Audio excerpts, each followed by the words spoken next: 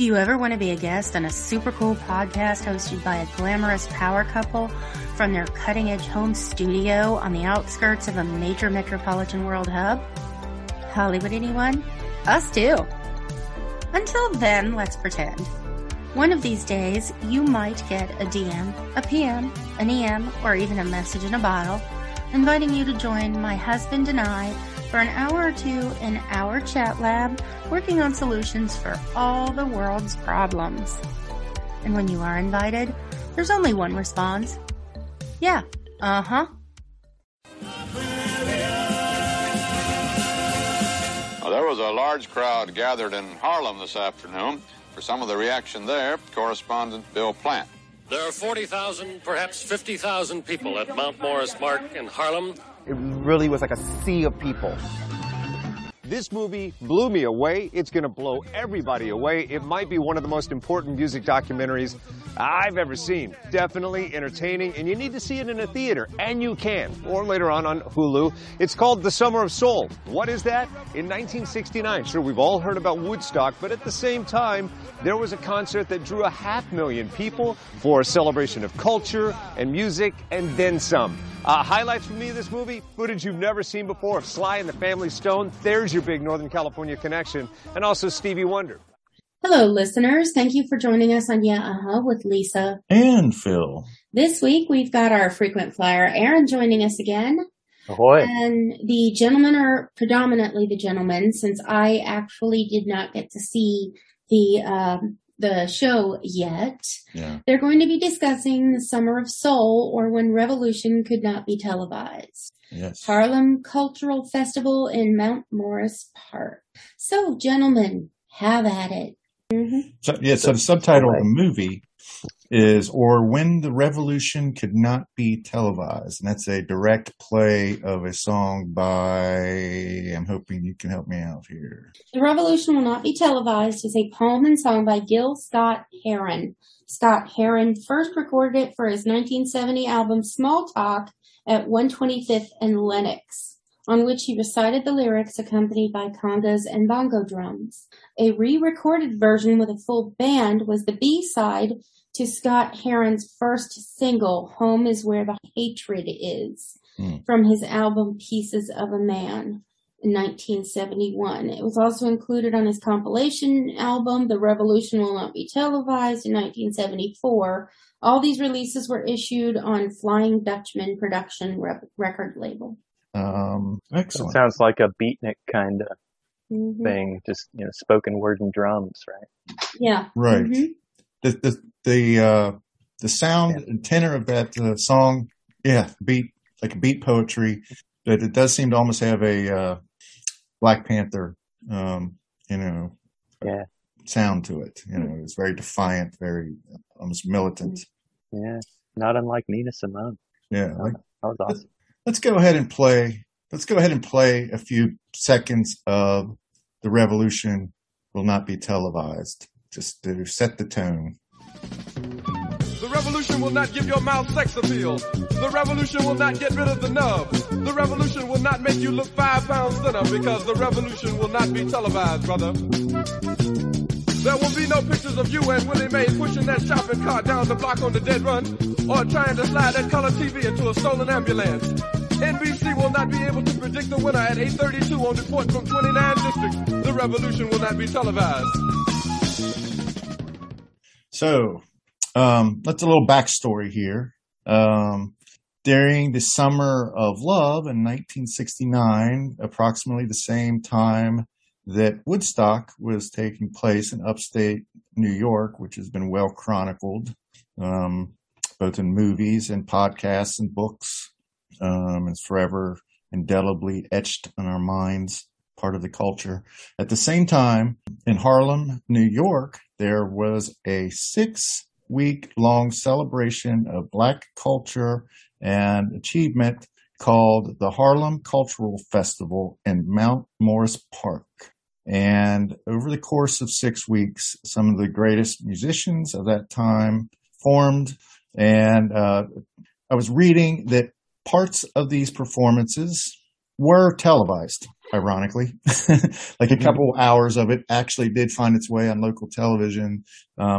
But for the most part, the film that was taken 40 hours of musical performances by some of these amazing groups and individual performers was stored in someone's basement. A man named Carl Knudsen, who was the owner of the jazz label Storyville, kept it in his basement for some 50 years. And we're talking about performances by people like Stevie Wonder and Nina Simone and Mahalia Jackson and the Fifth Dimension, B.B. King. This was not the first Harlem Cultural Festival. There had been a couple events previous to this that were organized by different people, but Tony Lawrence was sort of the flamboyant engineer of the 1969 incarnation of the festival. And he's the one that brought together a lot of these acts. And he was the MC. The MC, correct. And his face is all over this documentary. Yeah. A lot of outfits. Yeah, some crazy outfits, fringe jackets and sunglasses, I think, at times, and large collar shirts. It was glorious. Yeah, right. Mm-hmm. So the music in it is just fantastic. And the reason I got onto it is because, Aaron, you told me that it may be the best documentary that you had seen. It wasn't even a music discussion to begin with, I don't think. Yeah. It's like a scientist may be close to discovering the fifth dimension kind of thing. Yeah. and someone commented with I guess fifth dimension playing Age of Aquarius. Bill said, I wish they'd have a reunion. Yeah. And I said, have you seen Summer of Soul? And so now that you have, it's better than a reunion of the fifth dimension would have been. Oh, okay. Oh, yeah. Yeah. Seeing that footage. When you think of like some of the best music documentaries of all time, I think of Stop Making Sense, I guess. It's very critically acclaimed. And it's a good one. Yeah, The Last Waltz. But yeah, this one right here, just because of the rarity of it, the fact that it was buried for so long, and the social significance of it, and the quality of the film.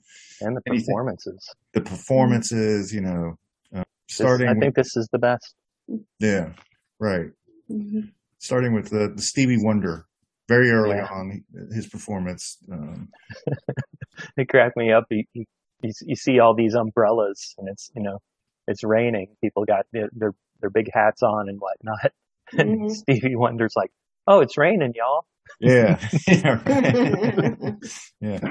But he did Shooby Dooby Doo Da Day, and then there's also great visuals of him playing drums. If I could find something shocking and jarring to someone visually, that would be my beginning. A 19-year-old Stevie Wonder playing drums is pretty hard to forget. He's really coming into his own. Yeah, he's no longer little Stevie Wonder. And this performance here is him realizing his powers. Putting on a show with his musical. Yeah, he was like led over to the drum kit by a guy holding an umbrella over him. Right. And I got a kick out of that scene. I don't know. Mm-hmm. Right. I mean, these guys. He's a musical genius, not just a writer, a singer, and keyboard player. He's also a harmonica player, bass player, right, vocalist. And this was before songs in the Key of Life, right? Yeah, that was from the 70s. Yeah, that was probably 72, 73, I guess. Yeah, so he was like still coming off the little Stevie Wonder phenomenon. Yeah, Chris Rock addressed this in the movie. He said he could have gone the path of just being lazy and playing the same Motown hits for the rest of his life, or he could evolve. Yes, but if he had done that, then would he be? Then he'd have been the Temptations. Yeah. Yeah. Right. He'd have been doing cruises, of smaller gigs, not becoming. He'd be doing whatever Smokey Robinson's doing right now. Right. Mm. I guess it's somewhat demeaning to suggest Is he'd be doing Smokey cruises. Robinson still with us? Yeah, he still Okay. tours Oh, around here. oh, Anyway. okay. He lives in the valley. I'm thinking of somebody else. I think he lives in Calabasas. Yeah. Oh, okay. Doesn't everyone? Mm. I did. Hasn't everyone? Yes. Yeah. Mm. I'm just mean reality TV wise. I see. Mhm. I did not know you had also been a resident thereof. Well, for a few years. Calabasas. Okay. So the film Mhm. definitely demonstrates what's going on culturally, politically. I thought there was a moment in that film that really highlighted the difference between the political climate then is violent and is chaotic as we've always believed it was at the growing up and hindsight with Vietnam and everything. But I still feel like that the level of anger that exists today has taken it up a notch, and that's when the organizer Tony Lawrence introduced the Republican mayor of New York at the time, John Lindsay, as his blue-eyed soul brother. I just don't see something like that happening so much today. What do you think? They described him as a liberal Republican, which you don't hear of at all today. No. Yeah, you don't hear that in particular, but you also don't hear that sense of familiarity or. They liked him because he was comfortable coming into the black community and always did his best to represent for them and get them whatever help he could, what they needed. I'd like to read more about him. I'd like to know a little bit more about him, about why. Yeah, seems like an interesting guy. Yeah, he's mayor for 8 years, I think. Yeah, like 63 or 66 to 73, if I remember right. Mm-hmm. But there were a number. It was interesting. It was great to see B.B. King. He looked very young, very vibrant. Playing Lucille's guitar. Yeah. That was a really good performance. Sounded really crisp. Yeah. Mm-hmm. I've always been a big B.B. King fan. My sister Terry had an album, and you can't not like B.B. King. Right. Mm-hmm. I think he played "Why I Sing the Blues." I'm sure friend Dave would love that one. And I thought that the section they spent a lot of time talking to the members of the Fifth Dimension and Marilyn McCoo and Billy Davis in particular, who were the lead of the band and everything. And they showed Marilyn sitting there watching her performance and commenting on it. And you said something about that earlier. You made a comment about that, Aaron. Yeah, she was getting emotional watching it. She said, "We were just so happy to be there." Yeah. I guess a lot of people thought that the Fifth Dimension were white, and they weren't really, and they came out on the pop charts instead of the R&B charts. Mm-hmm. So they were really shocked. The crowd, I think, when they looked up and saw that it was an all black group of singers. Right. And kind of like the one guy in there talked about how Marilyn McCoo was the most beautiful woman he'd ever seen. It was love, and when the show was over, she is very beautiful. He didn't want it to end. To be more specific, he didn't want her to leave. Yeah. Said it was his first crush. Oh. So Billy Davis and Marilyn McCoo continued to record after the Fifth Dimension, I believe. But what was their hit? Yeah. I confused them with Peaches and Herb. It wasn't that was Reunited. Right, Reunited. But it was something like that, wasn't it? You don't have to be a star, baby, to be in my show. That's what they said. Yeah. Yeah, I was looking and I couldn't find the list of songs because apparently that's not just one. They won Grammys for a bunch. They may have, but that's the one I was thinking. Yeah. Let me tell you, there's a picture of her from 1996 and well, she looked great in the movie. Yeah, she still looks good. I always thought she was very attractive. Yeah. But the Fifth Dimension, apparently Billy in particular was not happy that people kind of, and then from the community didn't really embrace the Fifth Dimension's music that much. He didn't like that identification maybe that she still looks good. People were. Yeah, she does. But let's play a little bit of the of Age of Aquarius. We don't hear that on the radio very much anymore. But this is the dawning of the age of Aquarius. Age of Aquarius.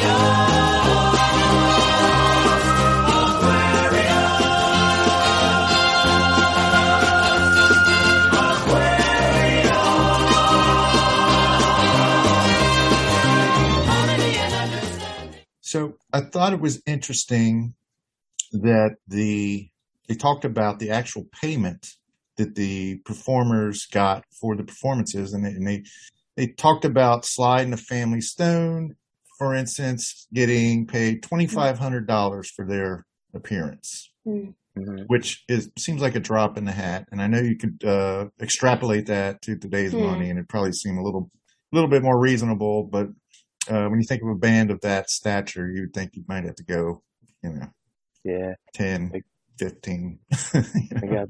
They got nothing. They got it for nothing. They got Sly and the Family Stone for $2,500. Yeah, $2,500. And the most expensive act was that Mahalia Jackson. Mahalia Jackson, $10,000. Correct.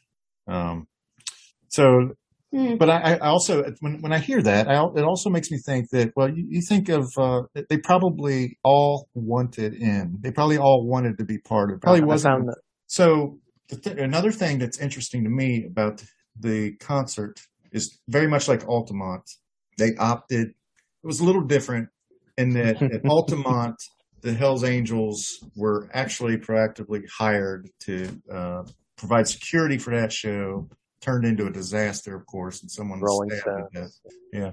In this instance, the police did not want to provide security for the festival because of violence that had broken out after the death of Martin Luther King previously. They kind of took a standoffish approach to it. So the Black Panthers, under the leadership of a Black Panther named Bullwhip, actually provided security for the first week of the festival, which I don't know what happened in that week to make the police change their mind, but they resumed control of the security starting with the second week. But here's the thing about it. I'll tell you why, because nothing happened. Yeah. Exactly. That was the point I was getting to. 6 weeks, 300,000 people, not a single incidence of violence. I don't think that's the case at Woodstock. I think there's probably there's plenty. There was plenty going on at Woodstock, for instance, and we talked about Altamont. So that's pretty impressive when you think about it. That really was a peaceful celebration. In that one interview with Questlove, he said that if there would have been violence, everybody would have heard of the Harlem Festival. Oh yeah. Yeah. I don't disagree, because they'd have had to make sure everybody heard it. Yeah. It would have been amplified. It did look like the best time in the world. It did. And it was very much an African American celebration. It was. And Latino. Yeah. Yeah. But you know what I love about that area? Puerto Rican. Right. Yeah. When I was a kid, I loved Sesame Street. Yeah. I loved the whole multicultural inner city. I never really equated or put that together, but yeah, New York City I got a Sesame Street vibe. Right. About it. Well, that's kind of what it's based on. Right. Yeah. Like a borough or a neighborhood in It's definitely a New York borough. Right. And when I was watching this documentary, I was like, that just evoked those memories of me. That's something I've always identified with. It's clearly a New York place, but I don't think that I associated, Sesame Street in my childhood with New York City. Yeah. Well, why would you? Until you look at it like I just did. Right. Harlem surely is a little bit more dangerous than Sesame Street. Shuffle up, I guess, being real or imaginary. Yeah. Mm-hmm. But I always found comfort. Like when I went to college, and I was like by myself and kind of scared shitless, I started watching Sesame Street again. Mm-hmm. Nice. Just they had that. By then they probably had Elmo. Had Elmo? Yeah, maybe not. That's they were in reruns, so you get the same. Yeah. But by the time I had kids, they had added Elmo. Well, and the thing that kind of amazes me is they re-released on DVDs the Sesame Street, the original Sesame Streets, but they rated it PG-13 because of, you know, stranger danger, and the playground equipment was metal, and it wasn't like, you know, lined with like those. You know, what's really funny is my mother told me that when I was the age to watch Sesame Street, I was like maybe 3 or 4. Yeah. And my mother asked me, well, why don't you like to watch Sesame Street? And I was like, because it's patronizing. Right. So I was kind of a pain in the ass. But anything, things like that, they always evoke going to summer fair with Terry. You know, we've had Terry on, and the things that she would expose me to. Being exposed to culture. Oh, Anytime you go to Clifton, be a good subject to include her in. to a wider variety. Yeah. Clifton, right. So what, you know, the performances, I think, are what make this film special. You know, they were lost to time for 50 years. When you think about that, that's pretty staggering. You wonder what else got erased in the course of the last hundreds of years. Or what got cut out of the film. There's 40 hours. Yeah. 40 hours of video. That's what else I want to know is where's the extra scenes? Yeah. Maybe the DVD version is going to have a lot more. I think that would, you know. Or sequels. Yeah. Yeah. Because they've only showed 1 or 2 performances at most by most of these performers. And you know that their sets were at least probably half an hour or something, 25 minutes at least. Well, and I mean, there might be like damaged footage. It was in somebody's basement. Right. You know? Yeah. Could be 5 hours at the back of somebody's head or something. Yeah. Yeah. I'm sure there's more good stuff out there, but I'm sure that a lot of it was, unusable. Yeah. So what was your favorite performance? My favorite performance from the film? Probably Nina Simone. Quite recently, there was an article in the New York Times on Lorraine Hansberry and a play downtown off Broadway called To Be Young, Gifted, and Black, produced by her. And there was a picture of her there. And it was a picture that I have seen many times before. But photography, as you know, has its own way of communicating, just its own mediums do. And all I can tell you is that this picture caught hold of me. And in her eyes, this will sound very strange, but not to people who are really hip. She kept trying to tell me something. I was sitting on the bed. And I remember distinctly saying, I would keep looking at the picture and keep looking at the picture. And of course, the memory of being with her many times kept flooding back in my memory. But I said, and I remember inspiration is a very strange thing. Sometimes it just happens like a light.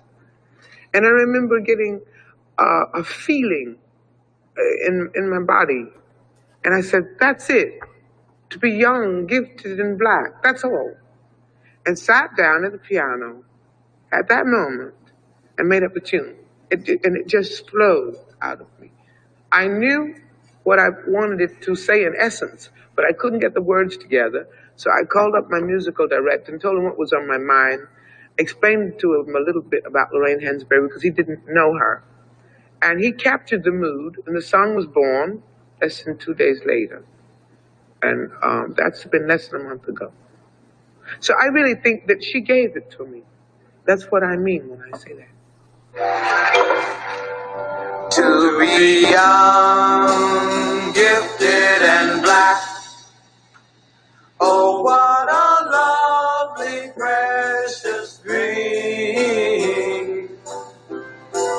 To be young, gifted, and black.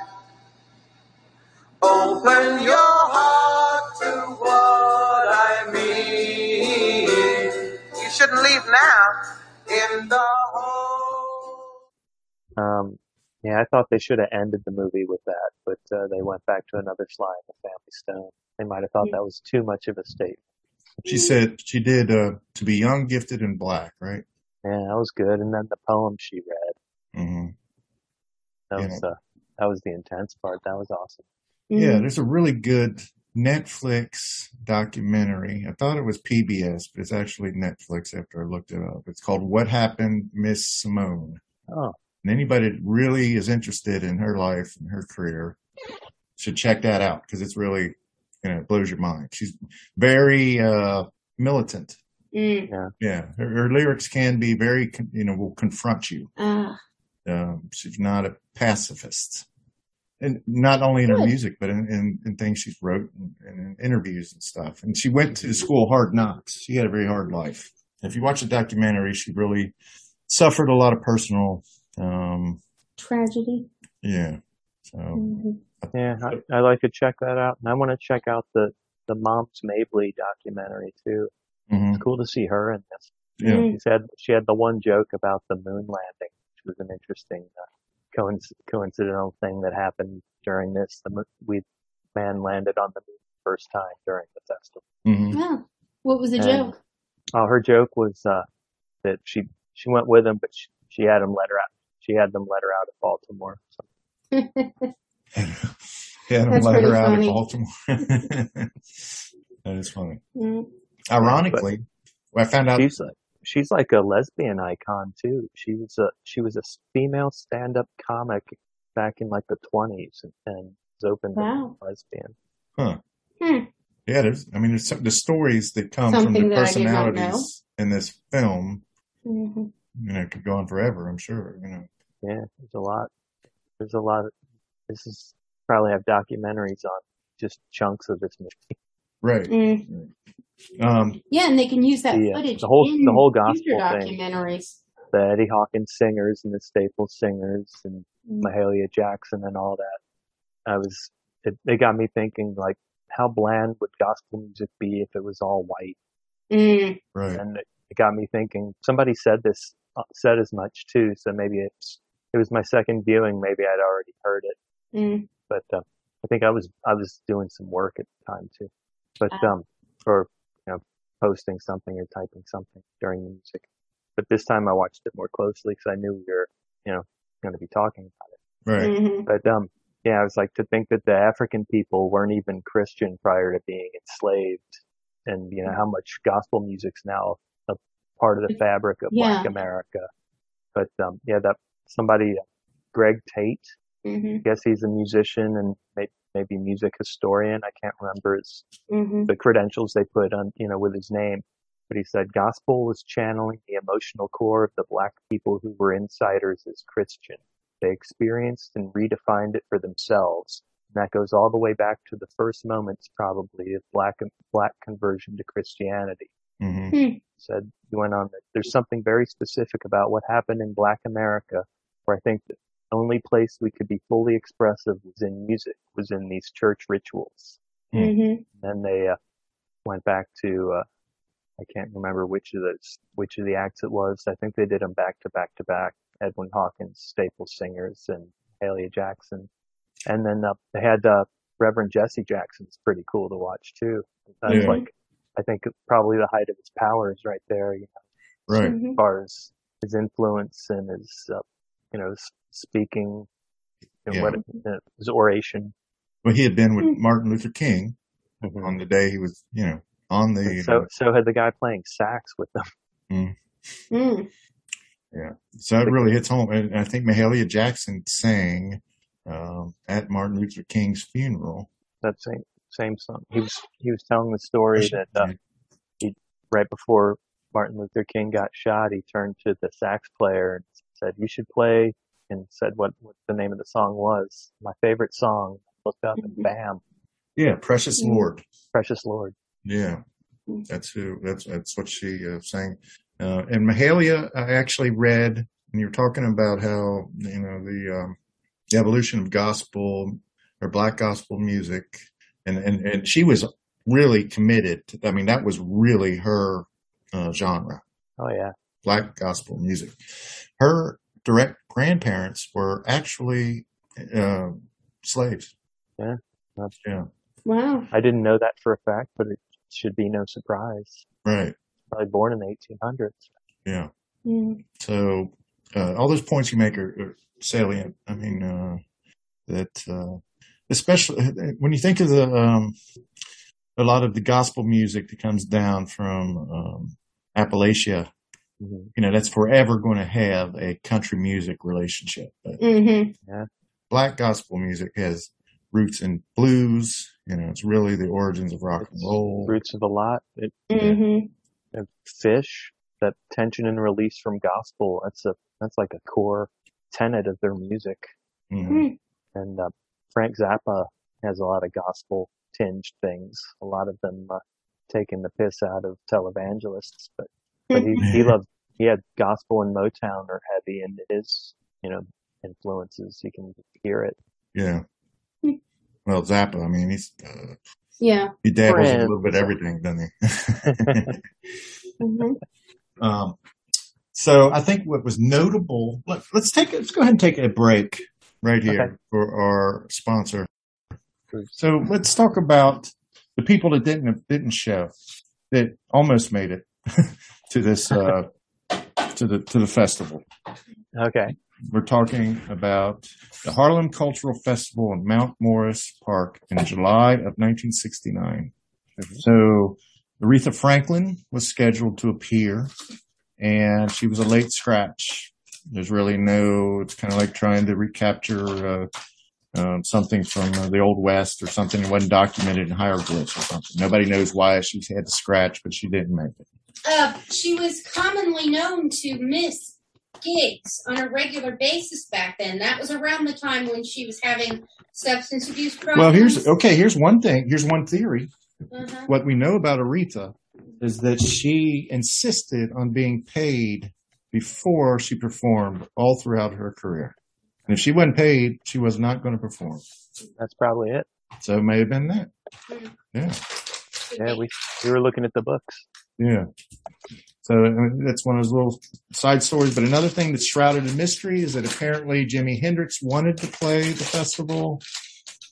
That is also open to conjecture, but that would have been Sly and the Family Stone were also not on the bill.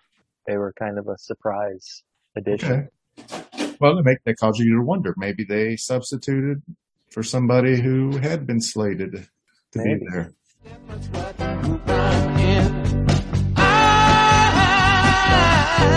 Everyday people. Yeah.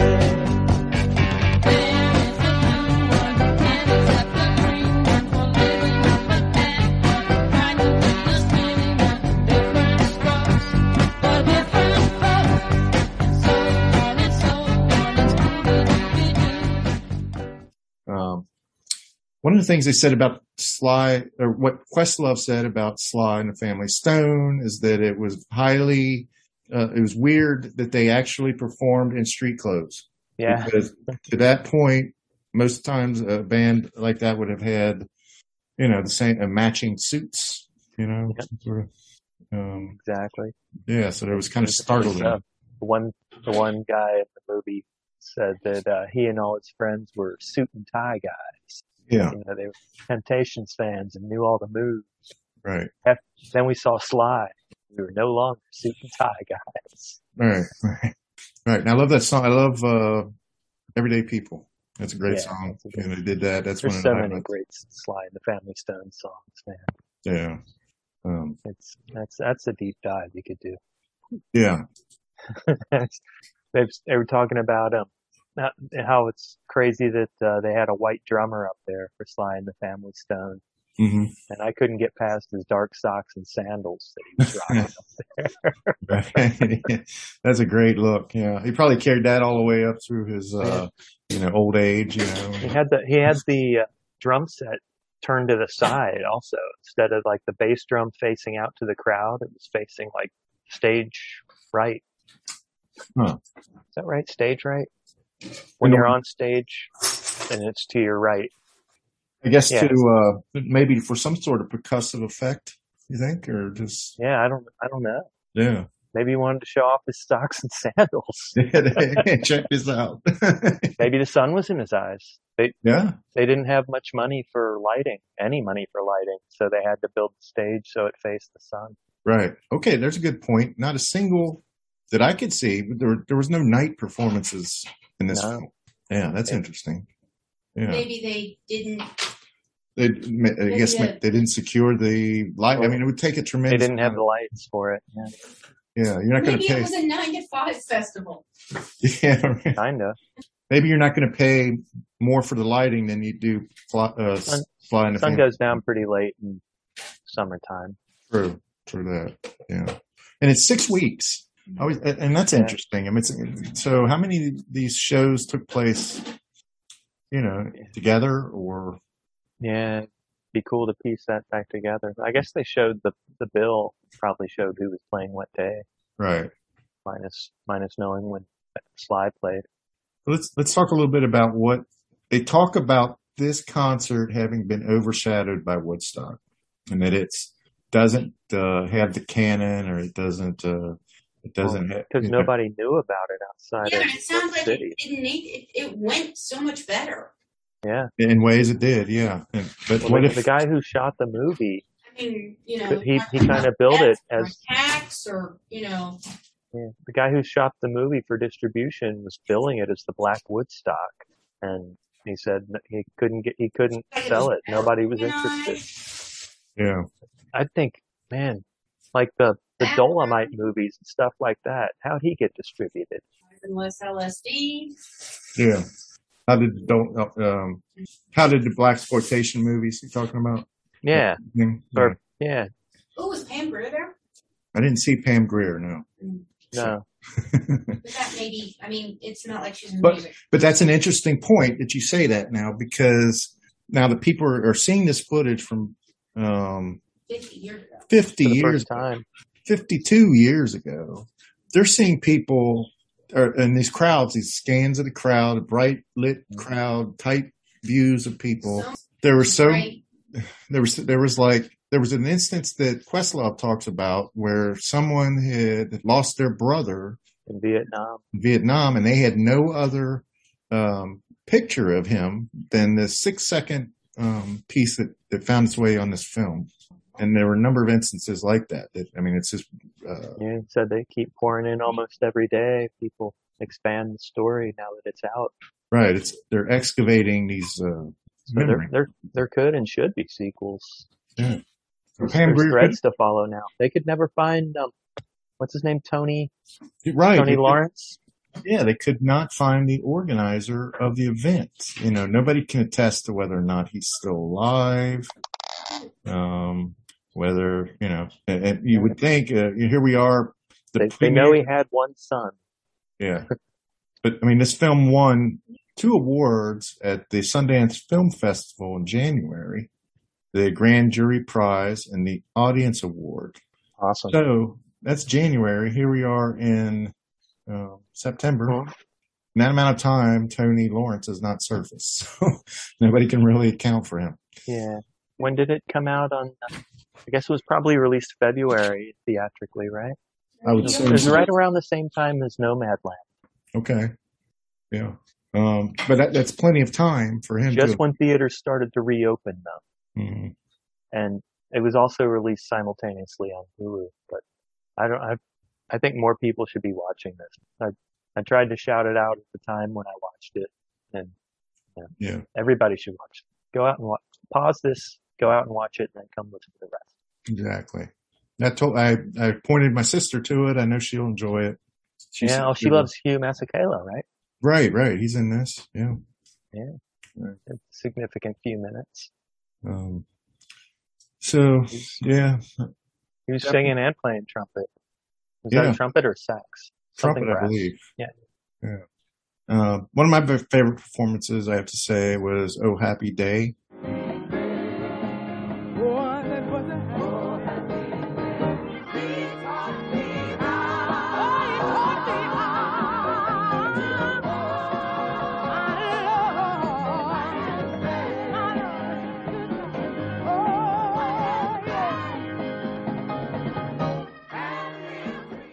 Yeah, I wanted to go back to the gospel a little bit. Yeah, the Edwin Hawkins Singers, Mm-hmm. and That, they were Pentecostal, and they weren't allowed to be out, carousing and dancing and anything like that. They weren't allowed to go to clubs. So when they hit it big, they were shunned mm-hmm. by their church instead of being celebrated for spreading the word. So they really put themselves out there. Yeah. With that one. They thought the world should have "Oh Happy Day" bow to the It's church. just such a great song, It really is. Yeah. It doesn't get more gospel. No. I mean, just wash my sins away. Right. Right. But I guess coming from the church, I can see you're going to embrace that theology. If you notice, they stand stock still pretty much. They barely move while they're singing. They weren't dancing. Mm-hmm. Just some mouth contortions to get those words out a little bit. Right. Like you'd see singers do. You ever watch barbershop quartet singers? Yes, I do. Yes, I have. They do some crazy facial exaggerations to get certain sounds. Right. I know that Fish spent the period studying barbershop quartet music. They occasionally do a cappella stuff. Sort of contorting their mouth. Yeah, opening up. The bass player saw some still photos one time from a show and was trying to guess what they were singing based on what they were doing with their mouths. It's that pronounced. That's it was good. I saw some of that in the singer for "Oh Happy Day." She was like, really moving her mouth to get some sounds just the way she wanted it. Right. But there's an Al Sharpton gospel quote in there too, where he said, "Gospel was more than religious. Gospel was the therapy for the stress and pressure of being black in America. We didn't go to a psychiatrist. We didn't go lay on a couch. We didn't know anything about therapists, but we knew Mahalia Jackson." Yeah. Well, when you think about Jackson and Sharpton, Jesse, not Mahalia. Jesse, yeah, and how how things evolved, and the media became so huge as time evolved, and people that prominence kind of get entangled in politics and rhetoric.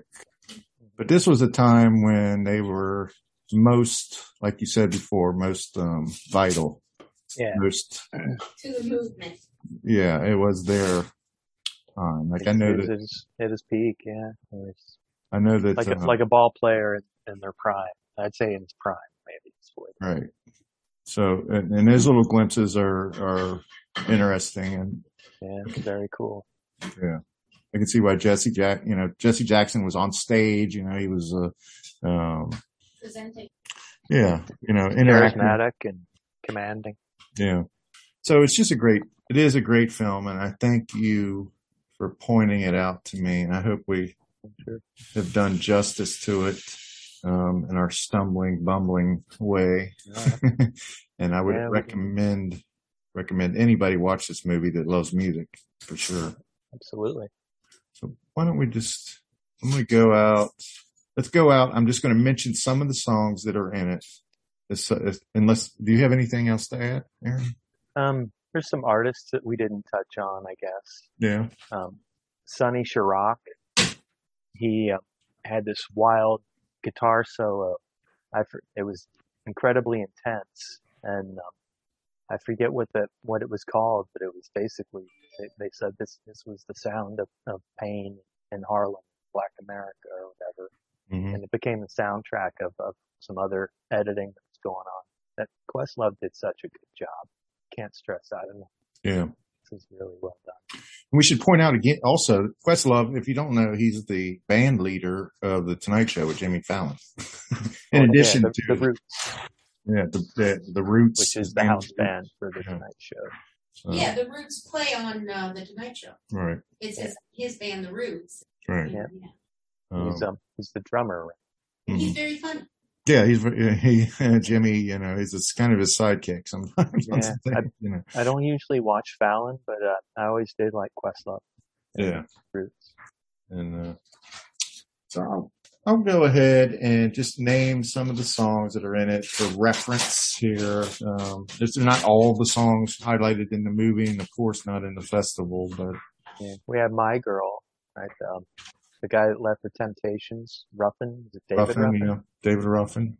That was pretty incredible, and that note he hits is insane. To be young, gifted, and black by Nina Simone. So that was great. That song actually comes from a stage play, I believe, or a musical. Something that was going on, some kind of live performance on Broadway. Yeah, and I don't know if she performed. She might have performed this. It was not a musical, but she took the title, and made a song. Okay. From that documentary, one of the songs I really loved by her was Mississippi Goddamn. Yeah. Yeah. I don't know if she performed that at the festival, but I really. Yeah, I've watched footage of her performing that before. Yeah. I don't know if it's from that doc. I'll have to check it out. It's just very, you can't take your eyes off of it. Yeah. Everyday People by Sly and the Family Stone, of course. Very notable performance, really good. Aquarius. Sly and the Family Stone, that one woman said, see a black woman playing the trumpet made me feel great. Right. Aquarius, Let the Sunshine In by the Fifth Dimension, of course. That's one that we talked about there. That was amazing to see. Yeah. Oh, I know what I wanted to say. Gladys Knight and the Pips did Heard It Through the Grapevine. Yeah, that was awesome too. The Marvin Gaye, I don't know if Marvin Gaye was the original? I don't know. It's a Motown song, so it probably went around between. Yeah, there's probably several artists that recorded it. Creedence did a version. Yeah. But the thing that struck me about that is that Gladys Knight and the Pips were huge at the time. And when they hit the stage, they looked like the most professional outfit in the whole thing. Yeah. I mean, the Pips all shared one microphone and did all that choreography. That was nutty. Yeah. Excuse me, hon. Excuse me.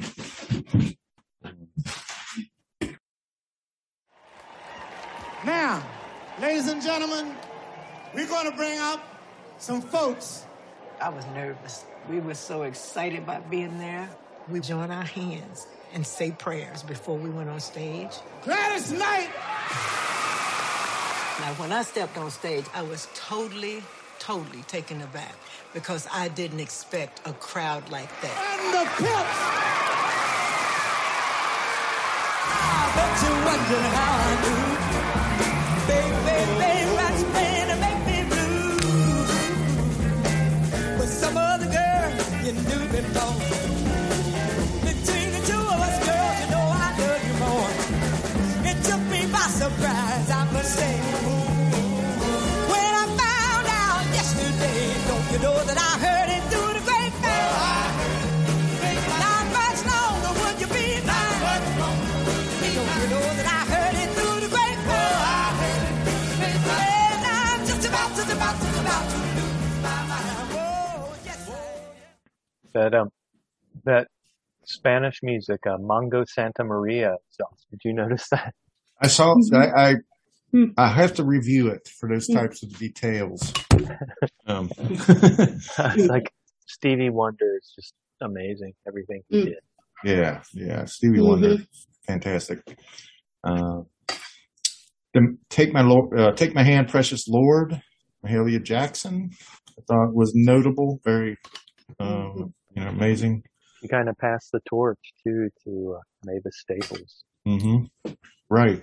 She gave, they shared the same microphone, and then she handed it to her at one point. Right. And I think that I also read that Mahalia passed away Probably 3 years after this. Yeah, she was not very old either. No, but she didn't look really in great health. Yeah. Of course, we mentioned Why I Sing the Blues, B.B. King, Grazing. Yeah, those are some intense lyrics too. Yeah. About being on the slave ship. Right. So many. But I like one line somebody said that concert was like a rose coming through cement. Mm-hmm. Okay. I Heard It Through the Grapevine is a song written by Norman Whitfield and Barrett Strong for Motown Records in 1966. Shout out to my birth year. It's a Motown song that went out to everybody. Yeah. The first recording of the song to be released was produced by Whitfield for Gladys Knight and the Pips and released as a single in September of 1967. It went to number 1 on the Billboard R&B singles chart and number 2 on the Billboard Pop singles chart. Not bad. Pop crossover. And shortly became the biggest selling Motown single to date. Great The song. B-side was You're What's Happening in the World Today. It was released in October of 1968, recorded in February and April of 67, Pittsville, USA studio in Detroit, Michigan. Yeah. Makes sense. Let's see. A lot happened in Detroit in those days. Barry Gordy Mm-hmm. had the whole thing rolling. That's where Aretha's from, too. Oh, yeah. The Miracles Amy. actually recorded it first in 1966, but their version was not released until 68. That's always the story with these songs. Yeah. Marvin Gaye's version was the second to be recorded in the beginning of 67, with the third to be released. It was placed on the 1968 album In the Groove a year and a half later, where it gained the attention of radio DJs, and Motown founder Barry Gordy finally agreed to its release as a single in October of 68. In the Groove. Where it great also name went for to an the album. top of the pop Yeah. singles chart. Please? In the Groove's a great name for an album. Yes. Mm-hmm. Yeah. Well, my favorite, I have to say, my favorite version of that is Marvin Gaye's version. Yeah. But I gotta jump back to Stevie Wonder saying, just because a record got a groove, don't make it in the groove. Yeah, right. Very nice. Yeah. You can feel that And, all and over. not bad. Yeah. Not bad voice, Aaron. When I know what I'm imitating, I can do it all right. And then, of course, our friend Hugh Muscala. Yeah. Grazing in the Grass. And did he have like a female partner with? Oh no, that was Max Roach and Abby Lincoln. Mm-hmm. All right. Well, Things I do not know. I think you know I got a big job on my head of me here, but I think Yeah. I think we did our best.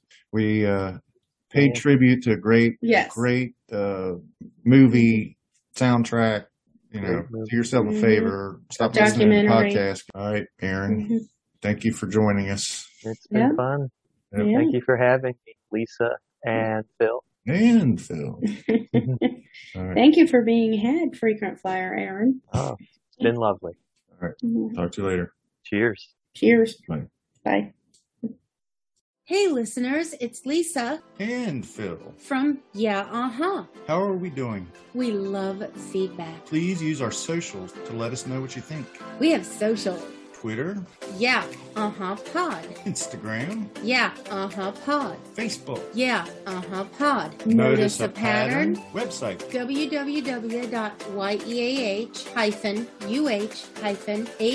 www.yeah-uh-huh.com. So let us know. Hit us back. Have a great week.